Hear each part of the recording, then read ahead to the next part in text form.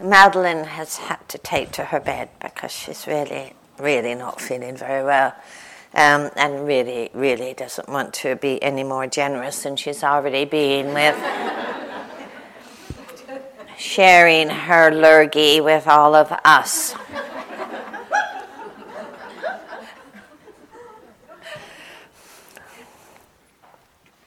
So here we are, the ending. I'm sure our beginning feels like many, many days ago. You can probably hardly remember it. But I really just want to start with such a big bow of gratitude to you all. This has been really a lovely week, and it has been so because you've made it so. By everything that you've brought, your laughter and your tears and your sincerity and your willingness to actually just keep practicing through all the waves. And there's something quite remarkable, and I think one of the biggest lessons for us is that.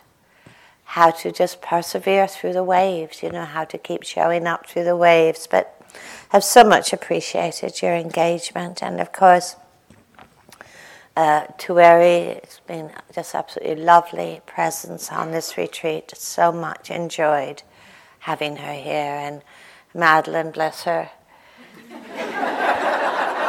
When Madeline doesn't persevere, you actually know she's really ill, because she is a perseverer, It is always a joy for Narayan and I to get together for this week, and particularly for the women's retreat. It just does feel so very lovely. And a thank you, for all the staff who aren't here, who I just because we get to see behind the scenes, and just the tirelessness of their service is just something really to honor, and their goodwill. I spend a lot of time in the staff dining room, and you never hear a crossword. That's something really amazing, You never hear a crossword. Just this bottomless kindness and support is something really special about that. I'm sure that's not true of all of your workplaces. So there's something going on there. Something is working here that actually works. And that I find that really touching. I find that really touching, the embodiment that the staff bring of this practice to their service, to their work, is very heartening, very encouraging. So next steps. Well, we're already taking those next steps. The word in Pali that we usually translate as meditation is bhavana. And it has a very different nuance than often how we think of meditation. When we think of meditation, we think of, sitting with our eyes closed and slightly solitary and, perhaps walking back and forth. And meditation, again, is kind of one of those borrowed words, because the early translators couldn't quite figure out a way to present what the Buddha was talking about. But bhavana much more accurately translates as to cultivate, or to bring into being, or to nurture. And you have to think of, the Buddha lived very much in an agricultural society, so that when he spoke to people about cultivation, they knew what he was talking about, oh yeah, you want to cultivate something, you've got to plant the seeds, you've got to water it, you've got to care for it, you have to harvest it, but it really needs that ongoing care. Personally, I think this is a much better word, because there's other words that get associated with meditation, and for me, actually, the most unhelpful word to associate with meditation is work. it's absolutely the most unhelpful word, I just working on things. It's, we have so much to work on, and we have such a good work ethic, and we get valued by our work ethics, but often that, and there's nothing, there's value in being able to work or engage with our work well. I don't think it's a helpful approach to this path. Because work means projects. Work means projects, the things we have to work on and how we measure that, and, how we can almost use retreats to measure how well our work is going, I think, I sort of have this image of showing up at the coalface, and chipping away, kind of joyless. But I think this word cultivation is something so lovely because it really speaks about this quality of caring for a path. And the path, of course, is much bigger than just a practice. I don't want to diminish in any way the value of retreats and formal practice, but they need to make a difference and to be part of a wider path, and the Buddha never just spoke about formal practice, always spoke about this path of cultivation in which nothing in our lives is left out and everything matters equally, and part of that path of cultivation is to do with the inner development we engage with, and a big part of that cultivation is also to do with embodiment. How we speak, how we act, how we engage with our livelihoods, the choices we make, the things we undertake, the things we don't undertake. This is so much the kind of the wholeness of this path of awakening, because we actually, it really doesn't work to be part-time cultivators, does it? We know that, I mean, if you plant a garden and you just forget about it for a while, things are going to suffer, aren't they? So this path of cultivation is the wholeness of our lives, in which things really matter. And, we move out into a world which, it's pretty challenging. It's often very challenging. And to learn how to find that place of poise and stillness and cultivation in the midst of it all is just so important, because we just cannot control the way all of the conditions in our world, but we are also not helpless. We have voices, we make choices, we act, and we know that through what we cultivate, we contribute whatever we are cultivating. And this is just so crucial to be able to ride the waves without getting knocked off balance. I think I told you this, someone might have told you this, I think it was last year, maybe the year before, when I left here, and I was flying back home to England, and I got to my hotel because I had an early morning flight, and then, someone knocks on the door, and it's room service with this lovely tray of chocolates and cheese and flowers and a little letter saying, that the hotel manager had chosen me to be the diamond of the day.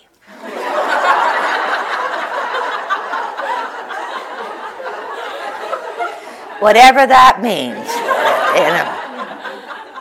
However, I was very, very appreciative, very, very lovely, diamond of the day. I've never been diamond of the day before, I got to show up for my flight the next morning. Oh, we'd like to offer you a complimentary upgrade to business class.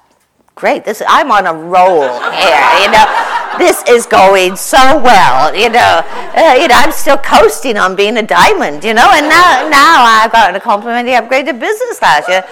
Get on the plane and sit in the runway for 5 hours.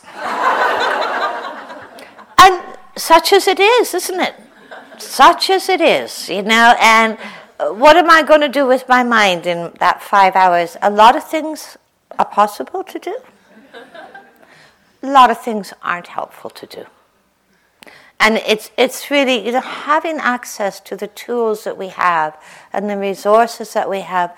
We are so privileged and we are so gifted in having access to those resources, which much of the world simply does not have even the time to access these resources. So it's really knowing how we can draw on this, how we can really find that place of actually meeting the world of conditions, often so difficult, and not abandoning, And this was really the gist of the Buddha's teaching, I think, not to abandon.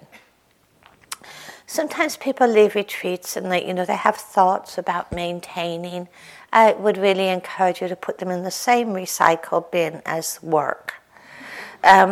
Thoughts about maintaining are not helpful. You haven't maintained things here. You have sustained many things. You have begun again many times. The moment we have an idea of maintaining something, we're setting ourselves up for actually a fall. But we need to learn how to sustain, how to nourish, how to cultivate. And many women speak to me and people speak to me about how they leave retreats with very big intentions or good intentions, and they're all good, they're all valuable.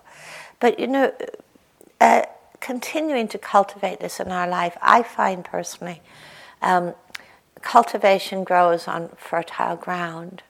And the fertile ground is that of how we inspire and nourish the path that we're on, And this is, I always say, like interest is so key here, curiosity is so key here. If we're interested, attention follows. So it's about engaging that interest and to really look at how you engage that interest. And there's so many ways that inspire us, to deepen and to continue to explore and to continue to develop and to deepen. It might be reading. We have, one of the blessings of the digital age is that we have access to so many resources. It's not over-reading, it's not substituting reading for experiential. It's really good to be learned yogis, I think. To be learned yoginis, to actually know what we're doing and where it's going and, what it's all about. And to find the things that inspire us. It might be listening. The Buddha always speaks that the first step of insight is listening to the teaching. That sounds, it sounds obvious, but it's by listening to the teaching that we begin to question and to have new perspectives, I found that in the early years of my practice, I wasn't even allowed to sit for the first year of my practice. It was all about figuring out why I was doing what I was doing, what my motivations were, what my aspirations were, the understanding the context of the practice, and listening. I used to sit with my teacher, several times a week for teachings and reflections, and it was all about listening and actually beginning to question views, and some of it, when I look back, it seems so, in a way, obvious, but, nobody had ever told me it wasn't a good idea to kill things until I was 17. That sounds, not people, but, that I knew, but just life. Nobody had ever mentioned that to me, and growing up in northern Canada where, this was pretty much how you engaged with the world of nature is, you killed the things that annoyed you, and there were so many things that annoyed you that, trying to eat you that, summertimes especially were kind of one long killing spree, It never occurred to me there might be a different and a better way to navigate through life. It was listening. It was listening that suggested to me there might be a better way to respond to anger or fear than striking back. That compassion might be a more effective way. So listening to the teaching is really important, and we have those resources available to us. Sometimes it's nature, sometimes it's community, There's many, many things that inspire us, and in many ways, it's almost like our life needs to be one of cultivating the conditions that incline the mind towards awakening.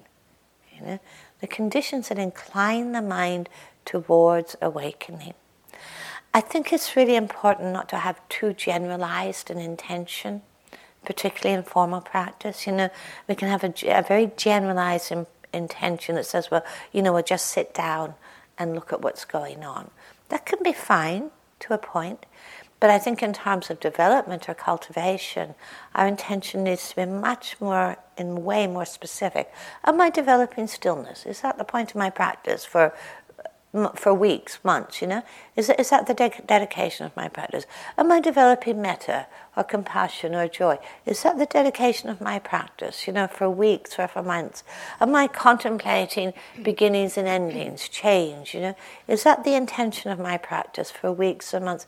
I feel often that this more specific intentionality is really, really helpful, and it's something we take off the cushion.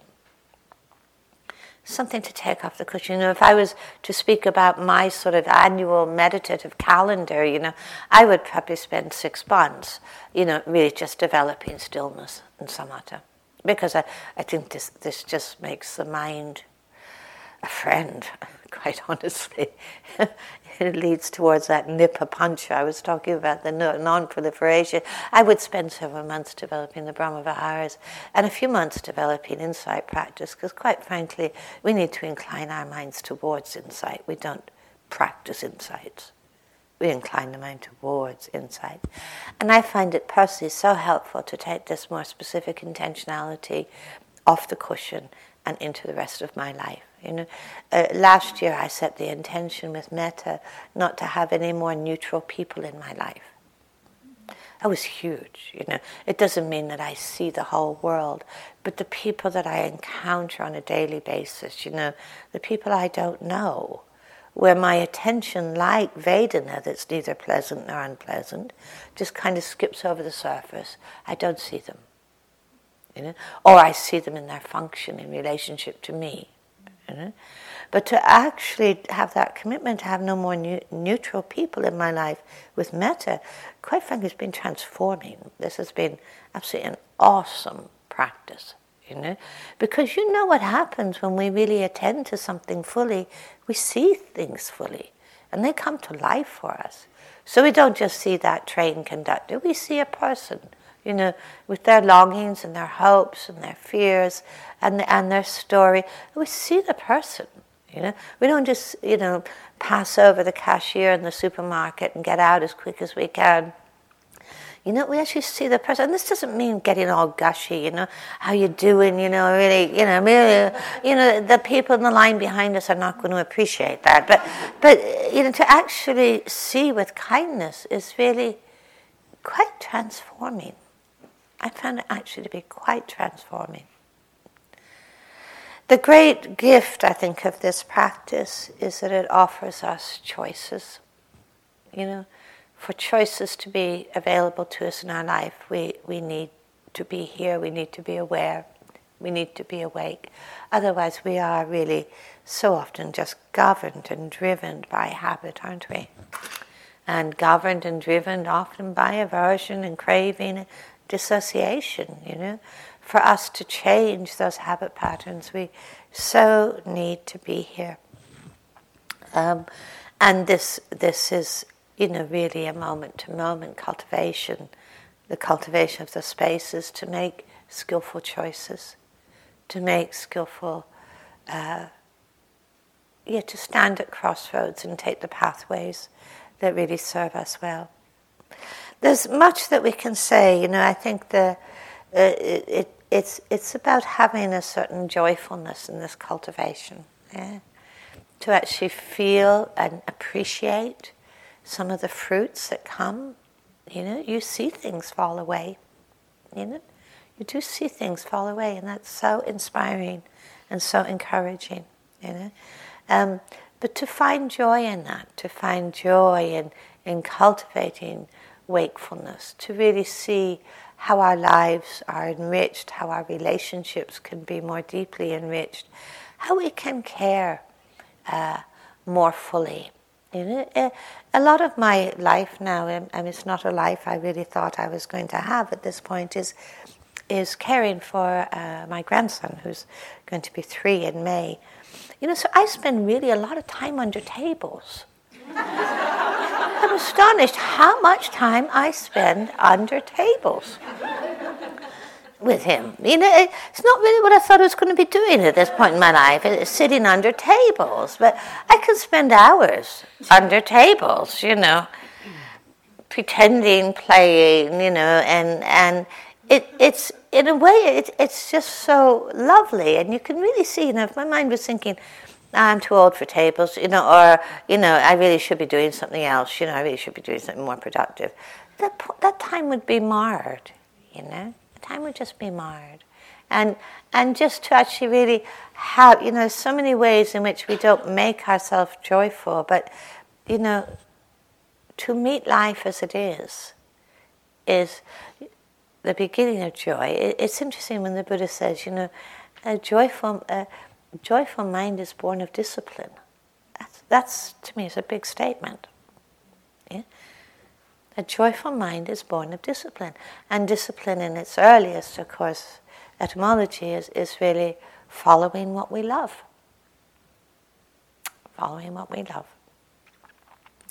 So I hope in your leaving here you follow what you love.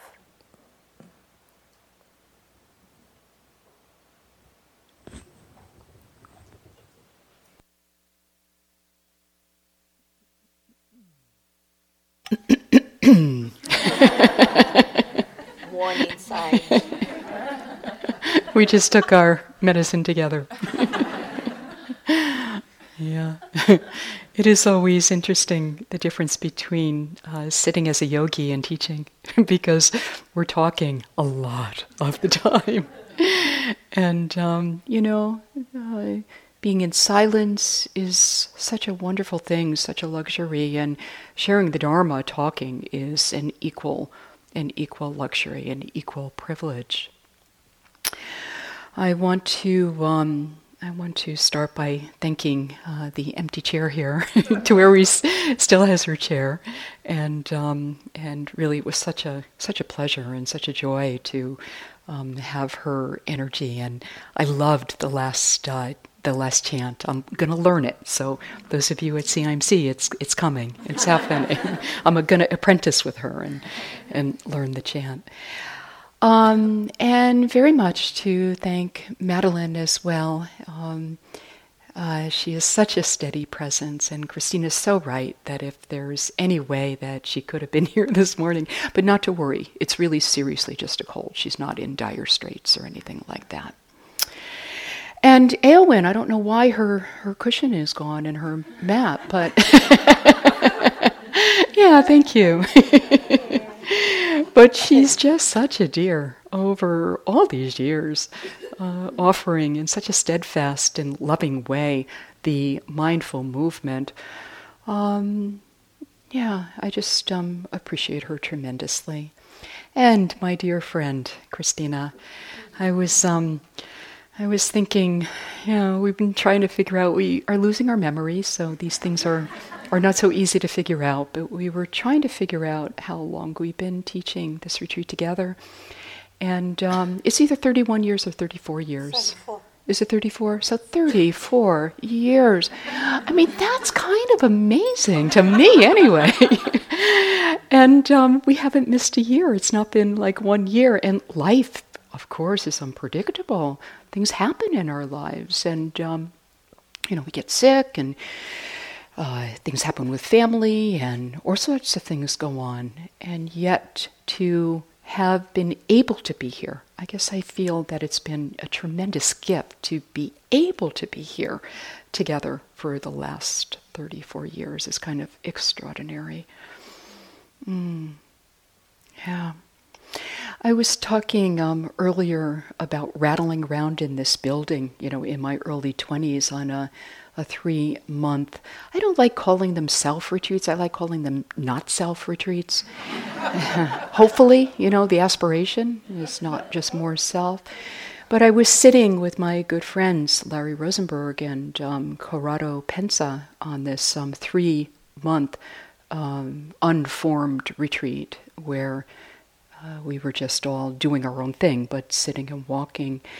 And then shortly after that, I left for Thailand to a Thai forest monastery with a really powerful teacher named Mahabua, which is where the scorpions and the poison snakes and the and the rats and the bats and there were more creatures as well in that environment happened. And I was just reflecting on a life in the Dharma. And I know that many of you in this room have had a life in the Dharma as well.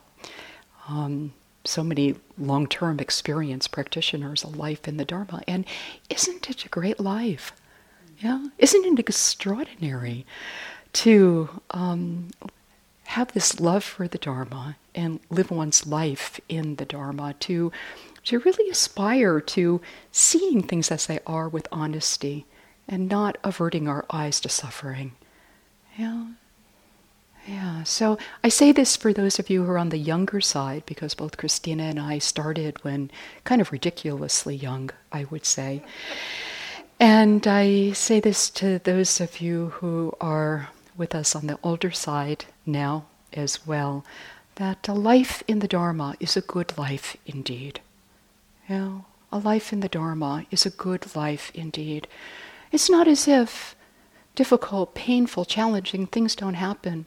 This is not a life where we can say, because we practice, life isn't going to still fall apart for us in ways, because all of us are subjected to conditioning, and that is the way it is. So it's not superstitious, like I practice so nothing bad will happen. It's not that way at all. But a life in the Dharma means that we're confident. We have a sense of trust. We trust the truth more than we trust denial and pretense and what people are trying to tell us or convince us of. We trust what we know is true. And one thing we know that is true, and we get glimpses of every so often, is this secret treasure that we carry around all the time with us, within our hearts. It's there. This practice is a practice of uncovering and letting go of our obscurations. And when we know this within ourselves, that which cannot be destroyed, when conditions fall apart, we're okay. When conditions fall apart, we're okay because there's a sense of being able to work with those conditions.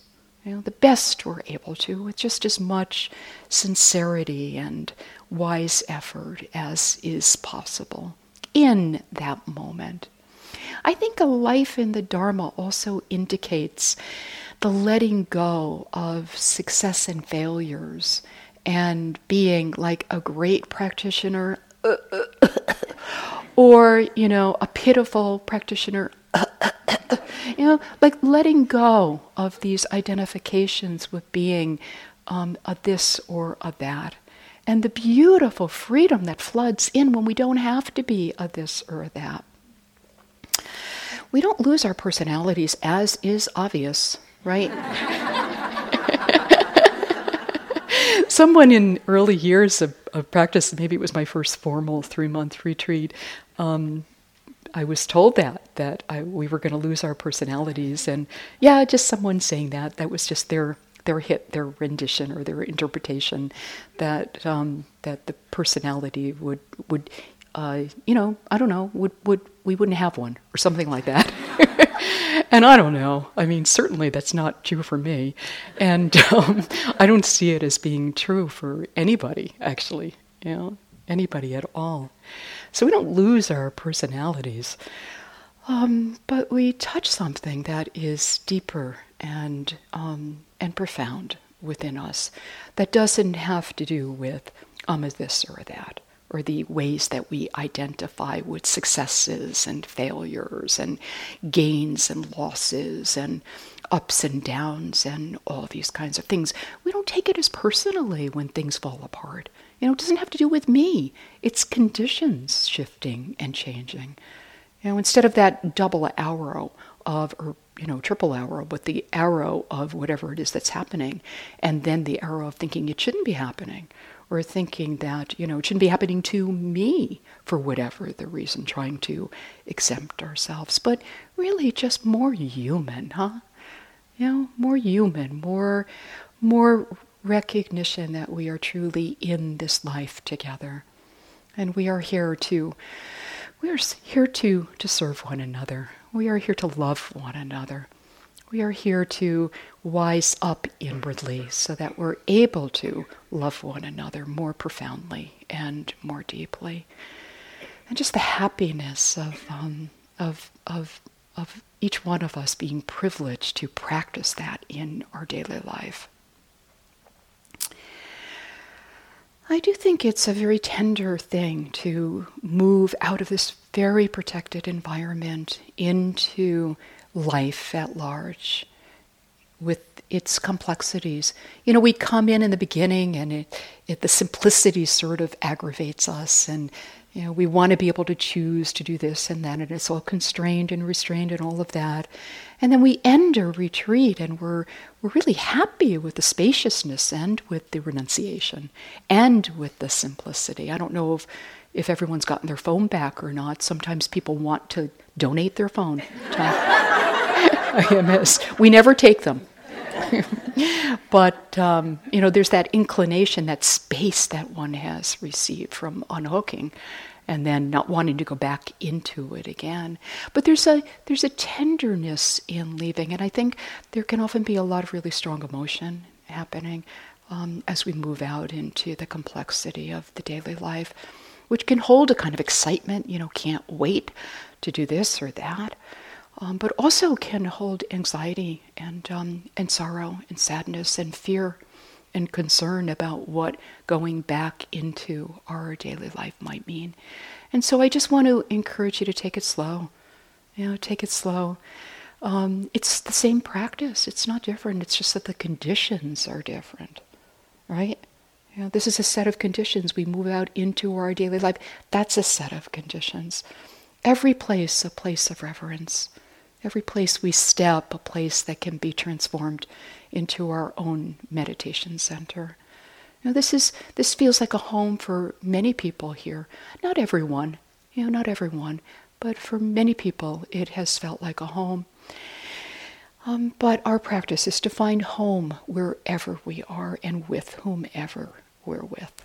And just the unpredictable nature of life, the miracles of love, and not knowing where we're going to find love, and the poignancy, the sorrows of having to say goodbye. So we're together, and we're gonna all move out, lights out into the world, each one of us into our own community, family, set of friends, work life, difficult people, the whole of it, the complexity of it. And just the tenderness of taking your time with that, just one moment at a time. I think in terms of practice being exactly the same here as it is outside of here, is that we can only live the moment that we're in. That's all that is ever possible for us. Yet the mind thinks thinks otherwise. Our thoughts are always telling us otherwise. But resting, relaxing with loving kindness, with compassion, with mudita, with equanimity, with all of the Brahma, of our horrors embodied in our moment-to-moment experience, come what may, whatever way things may be.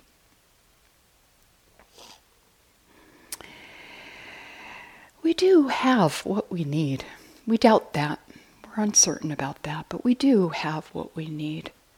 And the training and the path of practice that we're on is so brilliant. I mean, over and over again, I marvel at the brilliance of this teaching.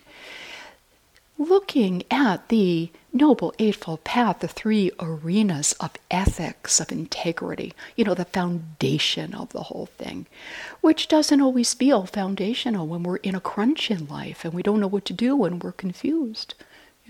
But the being able to touch in over and over again to a life of beauty, a life of integrity, a life of self-trust, and allowing others to trust us as well. And so really see if I have a copy of it. I wanted to, oops, I don't. Okay. I love the Thich Nhat Hanh rendition of the precepts of because our lives are so intertwined. Not because I should, or not because I have to, or not because somebody's told me to, or not because I grew up that way, but because we are interconnected, because our lives are intertwined. I have this intention to not cause harm and to practice with compassion in my daily life. Because our lives are so intertwined, I have this intention to not take what doesn't belong to me and to practice generosity. And I think this precept has to do not just with things and belongings, but with offering one another deep respect. It's so easy to chip away at somebody the way we do it ourselves. It's so easy to do that in little tiny ways. And I think this precept is offering one another our dignity, our sense of dignity in life, a sense of everyone having Buddha nature and grace within, and then recognizing that grace in one another.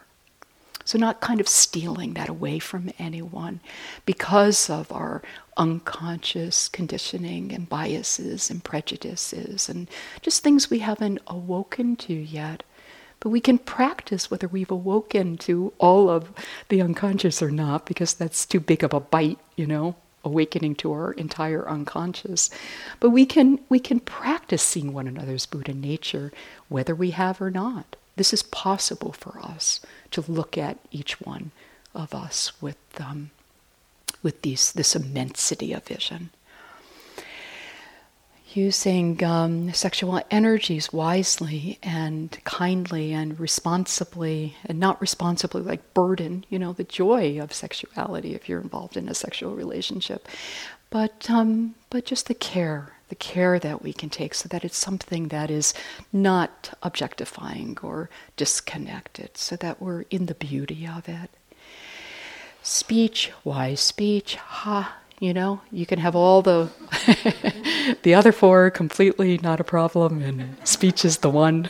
Yeah. If Madeline were here, I want to channel her for a moment, because what she would remind you of is this acronym WAIT, W-A-I-T. Why am I talking? And then I think she might also remind you of waste. Yes, why am I still talking? So just things to contemplate. It's a huge area that we don't have anywhere near enough time to move into. But the encouragement as you start talking, we have a grace period at the end of a retreat. We have a bit of a grace period right now, so you can be aware of starting to talk, and then the self coming in and presenting or convincing or whatever it might be, starting to see the habits, but in a fresh way. Not, oh no, there it is again. Again is always a problematic word. It's never in the here and now. It's always just happening as it's happening. But can we start to see what those habits might be? And the last one, of course, not misusing substances or things that we might be using to feel good instead of looking within. That's the key with the last one. One around not misusing alcohol and drugs has to do with the fact that we need all the mindfulness we can get, right? But the other has to do with this basic mistrust we have of ourselves, that we need something because we don't trust that there is this secret treasure within our hearts. And so every time we're like making a gesture of mistrust. And we can turn that around and pause and stop whatever your addictions might be. You know, pause and stop and see if you can find it within first, you know, before moving into the multitude of addictions that I think the fifth of the precept entails. I think we have to look at addiction in a very, very big way. It's not just alcohol and drugs, of course. It's all of our habits and our patterns and our ways of denying and moving away from the truth of things. And it's very hard, the truth of things, if we don't bring in loving kindness, if we don't remember compassion. Yeah, it all has to be completely intertwined. Okay. So let's relax and come into an upright posture.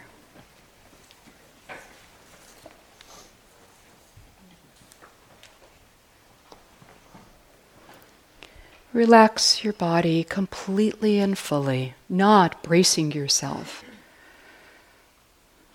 against the thought that at some point you'll be leaving this environment, but no need to brace yourself now. Relax yourself now. Relax your body and relax your mind.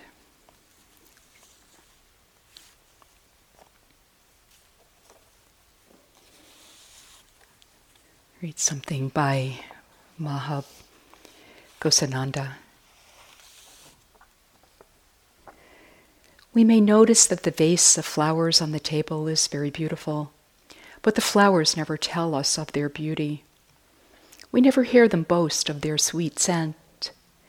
When a person has understood liberation, it is the same. She does not have to say anything. We can sense her beauty, her sweetness, just by being there. There is no need to worry about the past or the future. The secret of happiness is to be entirely present with what is in front of you, to live fully in the present moment. You can't go back and reshape the past. It's gone. You can't dictate the future. So there is no need to worry. The next time I fly on an airplane, who knows what will happen? Maybe I will arrive safely, or maybe I won't. When we make plans, we can make them only in the present moment. This is the only moment we can control. We can love this moment and use it well. Past suffering can never harm us if we truly care for the present. Take care of the present and the future will be well. The Dharma is always in the present, and the present is the mother of the future. Take care of the mother, and the mother will take care of her child. So relaxing into your heart, into the here and now.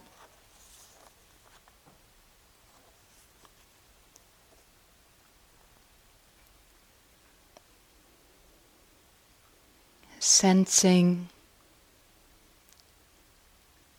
metta, friendliness, loving kindness, sense of appreciation and gratitude for your own intentionality through this week.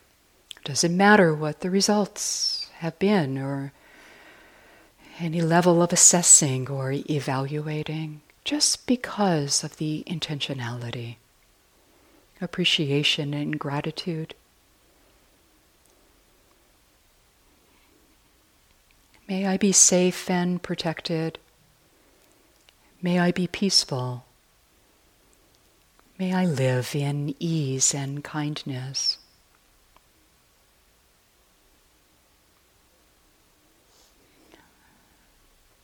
May I care for this sorrow. May I care for this pain.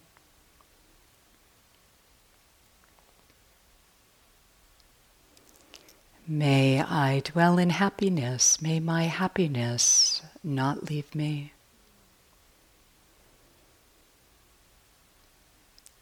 May I take refuge in not knowing.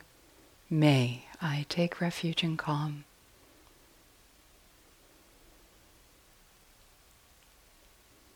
allowing metta, compassion, mudita, inner balance, infuse this body-mind experience. Offer you the strength to move out of this environment with a sense of ease and tenderness of heart. That tenderness, that vulnerability actually being an aspect of our strength, our willingness to keep our hearts open, come what may, being an aspect of the inner strength of living this life as a wise woman in the world. Extending out to the staff here who has taken such impeccable care for us, spending countless moments of thoughtfulness, how to take the best care of us during this week in support of our liberation.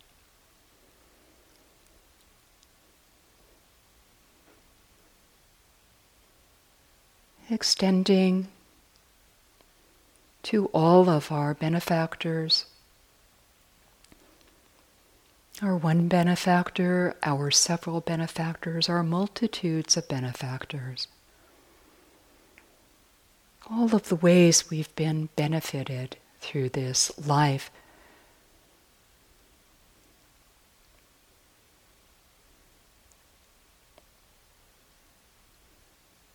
May we be safe and protected. May we be peaceful. May we live in ease and kindness. Letting this infuse this body-mind experience.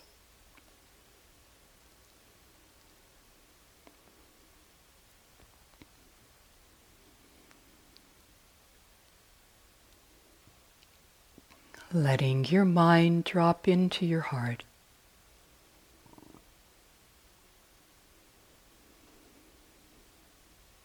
Experience the light that you are and letting it shine around your body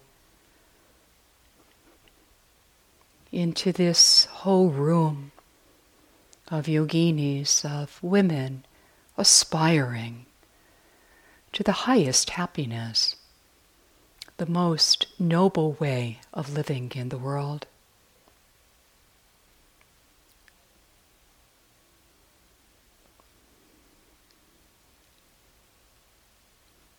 Spreading and including, encompassing every woman here with their secret sorrows and moments of joy.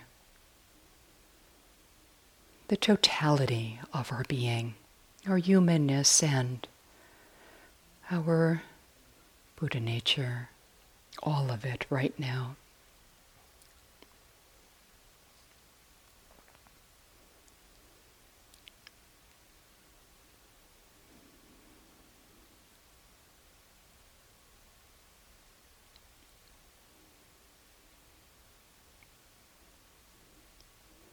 And far and wide beyond this room, beyond this building, to this world of suffering beings. Beings with the 10,000 sorrows and the 10,000 joys. May all beings be safe and protected. May all beings, without leaving anyone out, be peaceful. May all beings, completely inclusive, live in love and in compassion. We take refuge in the Buddha. We take refuge in the Dharma. We take refuge in the Sangha.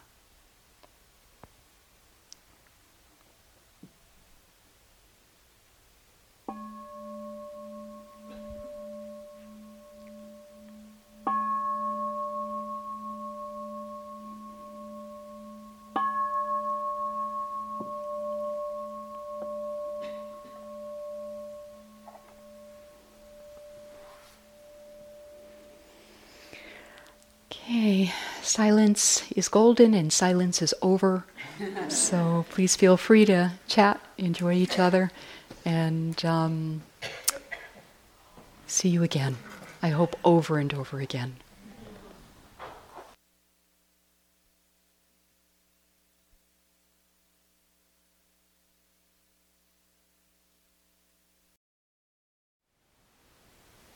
Thank you for listening.